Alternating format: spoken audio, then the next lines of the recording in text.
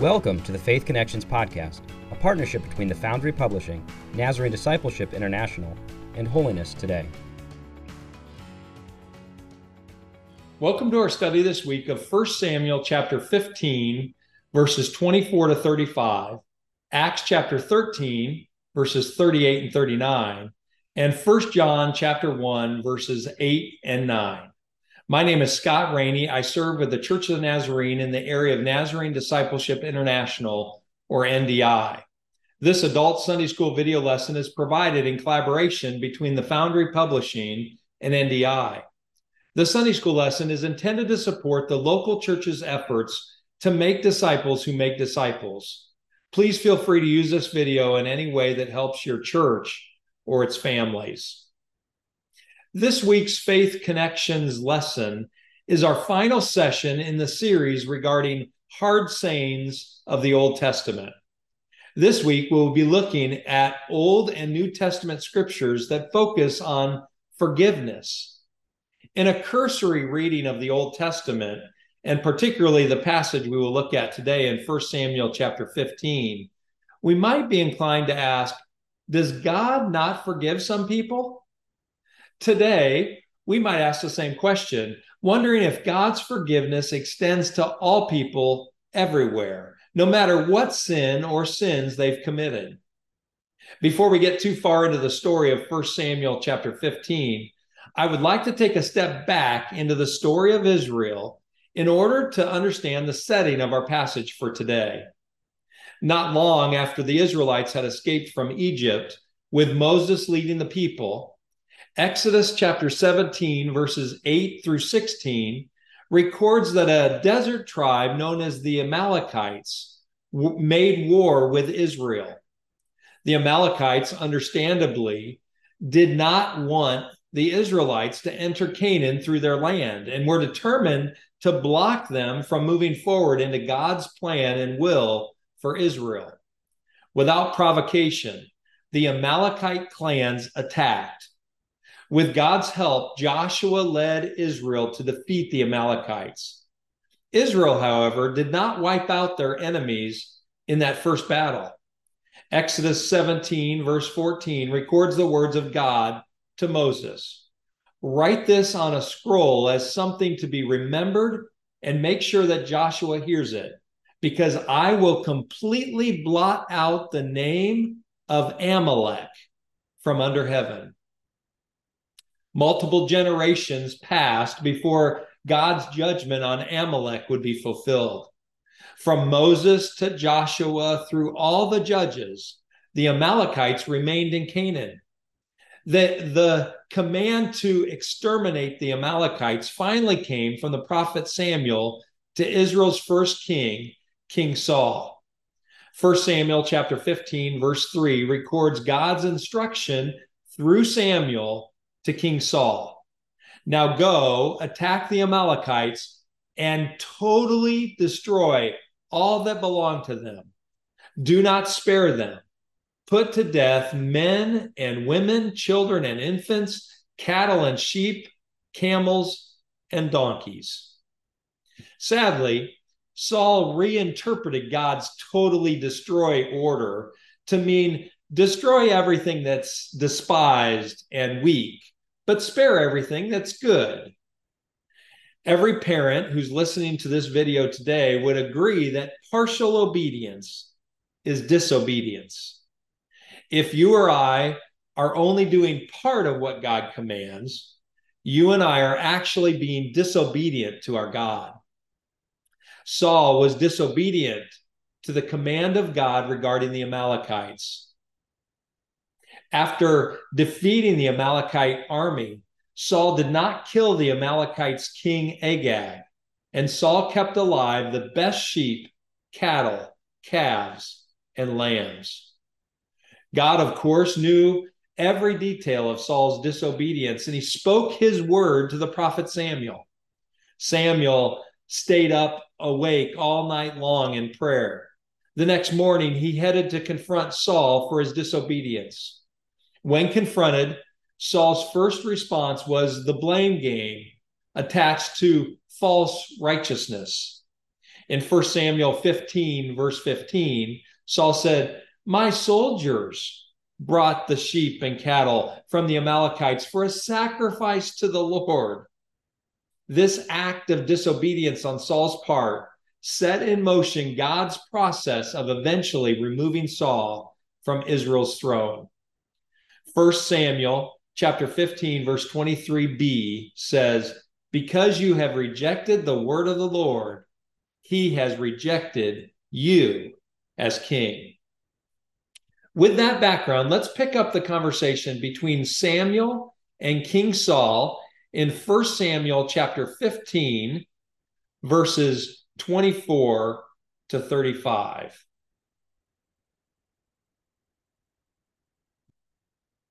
Then Saul said to Samuel, "I have sinned. I violated the Lord's command and your instruction. I was afraid of the men, so I gave in to them.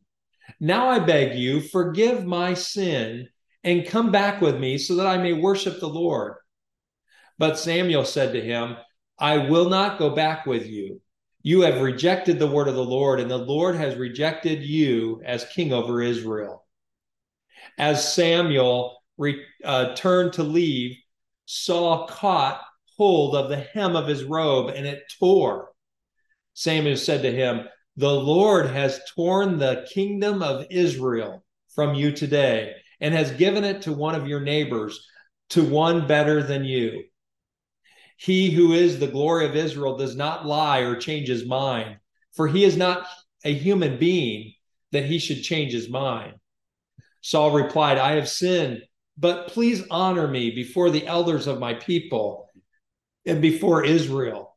Come back with me so that I may worship the Lord your God." So Samuel went back with Saul, and Saul worshiped the Lord. Then Samuel said, "Bring me Agag, king of the Amalekites." Agag came to him in chains, and he thought, "Surely the bitterness of death is past."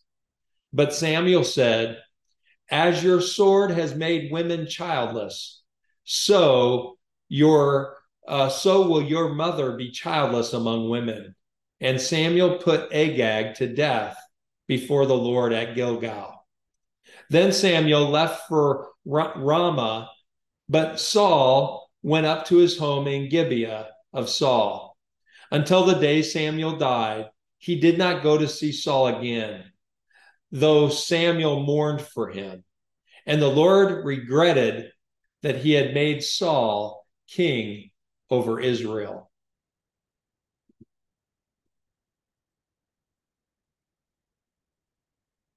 When Samuel confronted Saul with his disobedience, Saul admitted that he had sinned or failed and had violated or trespassed the Lord's command. Saul's confession used two different Hebrew words for sin. The first is translated "have sinned" in the NIV. Another translation would be "have failed." This Hebrew word is the broadest coverall Hebrew term for sin. There's no demonstration in these words that Paul felt remorse for his sin. The second verb is translated "violated" in the NIV. Another translation for this Hebrew word is "trespassed." This has the idea that Saul had not kept within the boundary of God's order.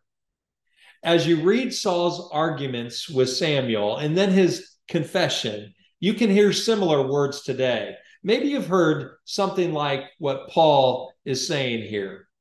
"Samuel, you know how it is. I did my best, but I'm only human.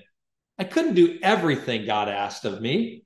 It wasn't my fault. It was the soldiers who kept back some of the sheep and cattle for sacrifice to your God. I was afraid of them, so I gave in." What God called rebellion in 1 Samuel 15:23, Saul was calling a simple failure, not following exactly, but mostly being human. "Come on, Samuel, ease up a little bit," King Saul would have said. In verse 25, Saul begged forgiveness of Samuel. It may be obvious, but it's important to say that only God can forgive disobedience. It seems that for Saul, forgiveness would only mean that Samuel would agree to accompany him back to Gilgal, where Saul would be able to save face before the elders of Israel. I am wanting you to see many ways Saul's confession is lacking in authenticity. He was not willing to acknowledge that he really did anything wrong. Saul was quick to blame others. He put on a false religiosity. I wanted to offer sacrifices with these animals I saved. His desire for forgiveness was so that he could get something. He didn't realize that the forgiveness he needed with God was available at the heart level through true repentance and remorse. You see, Paul's confession was for convenience only. He had rejected the word of the Lord, and now God had rejected Saul as king over Israel. 1 Samuel chapter 15, verse 26. Let's talk for a moment about God's rejection of Saul as king of Israel. You might remember that when God chose Saul to be king, 1 Samuel chapter 10 reveals many things that God did to prepare Saul spiritually for his role as Israel's new king. 1 Samuel chapter 10, verse 9 says that God changed Saul's heart. Verse 10 says that the Spirit of God came on Saul in power. Verse 11 says that the people recognized that Saul was a changed man. Saul had been made new by the power of God. But somewhere along the line, Saul had turned away from God. Such a turn is a heart issue before it becomes sinful action. Jesus later revealed that sin always begins in the heart. Saul had turned from God in his heart. The disobedience we find in our passage for today stemmed from this turning of Saul's heart away from God. But don't miss this. God's permanent rejection of Saul as king does not mean that Saul would not forgive, or that God would not forgive Saul personally for his sin if Saul would turn from his sin and return to God. Saul could have been forgiven of sin, and we don't know if he ever did that, but there was still a consequence for his sin, the losing of his throne. Samuel turned to leave Saul, and Saul reached out and grabbed the hem of Samuel's robe, and it tore. 1 Samuel 15:27. Samuel interpreted this tearing of his robe as God's visual affirmation of the prophetic word he had just spoken. The Lord had torn the kingdom of Israel from Saul, verse 28, and given it to a better neighbor. Samuel does not reveal who that better neighbor was at this point, but we come to know later that he means David, son of Jesse of Bethlehem. Soon, Samuel would anoint David to be Israel's king to follow Saul in 1 Samuel chapter 16. But David's actual ascension to the throne would be years in the future. While Saul's decision to return to God and receive forgiveness was still a possibility, God had decided firmly to take the kingship from him and give it to another. Once again, we see a window into Saul's heart in verse 30 when he asked Samuel to honor him by returning with him to the elders of Israel so that he could worship God. But notice the pronoun used in 1 Samuel 15, verse 30, so that I may worship the Lord your God. Saul's words revealed that he was not following God with his heart. He was doing a religious act to Samuel's God. God is not after such religious actions. Rather, he desires obedience coming from a place of heart love. Samuel consented and returned with Saul. Once near King Agag, Samuel finished the job that Saul and his soldiers had not done. Having King Agag of the Amalekites brought to him, Samuel put Agag to death by his sword. Let me take a minute here to simply say that God always finds a way and a person to do his will on this earth. He may ask you to be the one to accomplish his will. If you disobey and turn from him, God will find another. Let's be quick to say yes to God in full obedience. Saying yes to God is actually what it means to be a disciple of Jesus. Samuel and Saul parted ways that day and had nothing more to do with each other. The scripture says that Samuel mourned for Saul, and the Lord regretted making Saul king over Israel. 1 Samuel chapter 15, verse 35. As we continue our study of God's forgiveness, we will now move to two New Testament passages. The first passage is found in Acts chapter 13. I will mention two different cities named the same name, Antioch. That is Antioch of Syria and Antioch of Pisidia. The church in Antioch of Syria had been obedient to the Holy Spirit by commissioning Paul and Barnabas to do missionary work.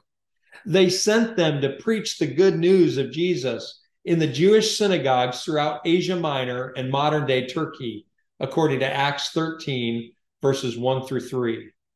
In their travels, they arrived at another city named Antioch, this one in Pisidia. Antioch of Pisidia was a Roman colony located on the imperial road leading to Galatia. Paul's method was to enter a city and evangelize near the synagogue first, where there were people who already knew of the living God, that is, to Jews and to Gentile God-fearers. On Paul's first Sabbath in Antioch of Pisidia, he entered the synagogue. The leaders of the synagogue invited him to share a word of exhortation. Our first New Testament passage for this lesson is a brief excerpt of Paul's message that day. Most of the people in the synagogue that day were likely hearing for the first time any details about Jesus Christ of Nazareth. Listen with fresh ears what Paul had to say about forgiveness and faith in Jesus to those Jews and Gentile God-fearers. Acts chapter 13, verses 38 and 39. Therefore, my friends, I want you to know that through Jesus, the forgiveness of sins is proclaimed to you. Through him, everyone who believes is set free from every sin, a justification you were not able to obtain under the law of Moses. Paul's message was simple. First, there is forgiveness of sins, and that forgiveness comes through Jesus. Second, everyone, that is, everyone who believes is set free from original sin. Third, and finally, justification, or being made right before God, was not possible under the law of Moses, but is now possible through Christ. Forgiveness is available to everyone and anyone who would turn to God through Jesus. Who your parents are doesn't matter. You and a king must come to God in the same pathway, Jesus. What sins you've committed in the past, they can't stop you. Forgiveness is possible no matter what you have done. How addicted to or trapped you are in sin, listen to this good news. You can not only be forgiven, you can be set free from every sin. Jesus came not only to forgive your sins, but to transform you to be someone who lives a life pleasing to God. By way of history, notice that some believed Paul's message and some continued to reject God. Acts chapter 13, verse 43 revealed that many of the Jews and devout converts to Judaism followed Paul and Barnabas in their belief of Jesus.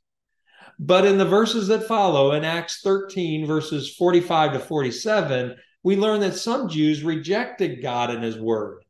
You see, forgiveness is available to all, but God sees the heart. Like King Saul in 1 Samuel 15, some turned away from God and rejected him.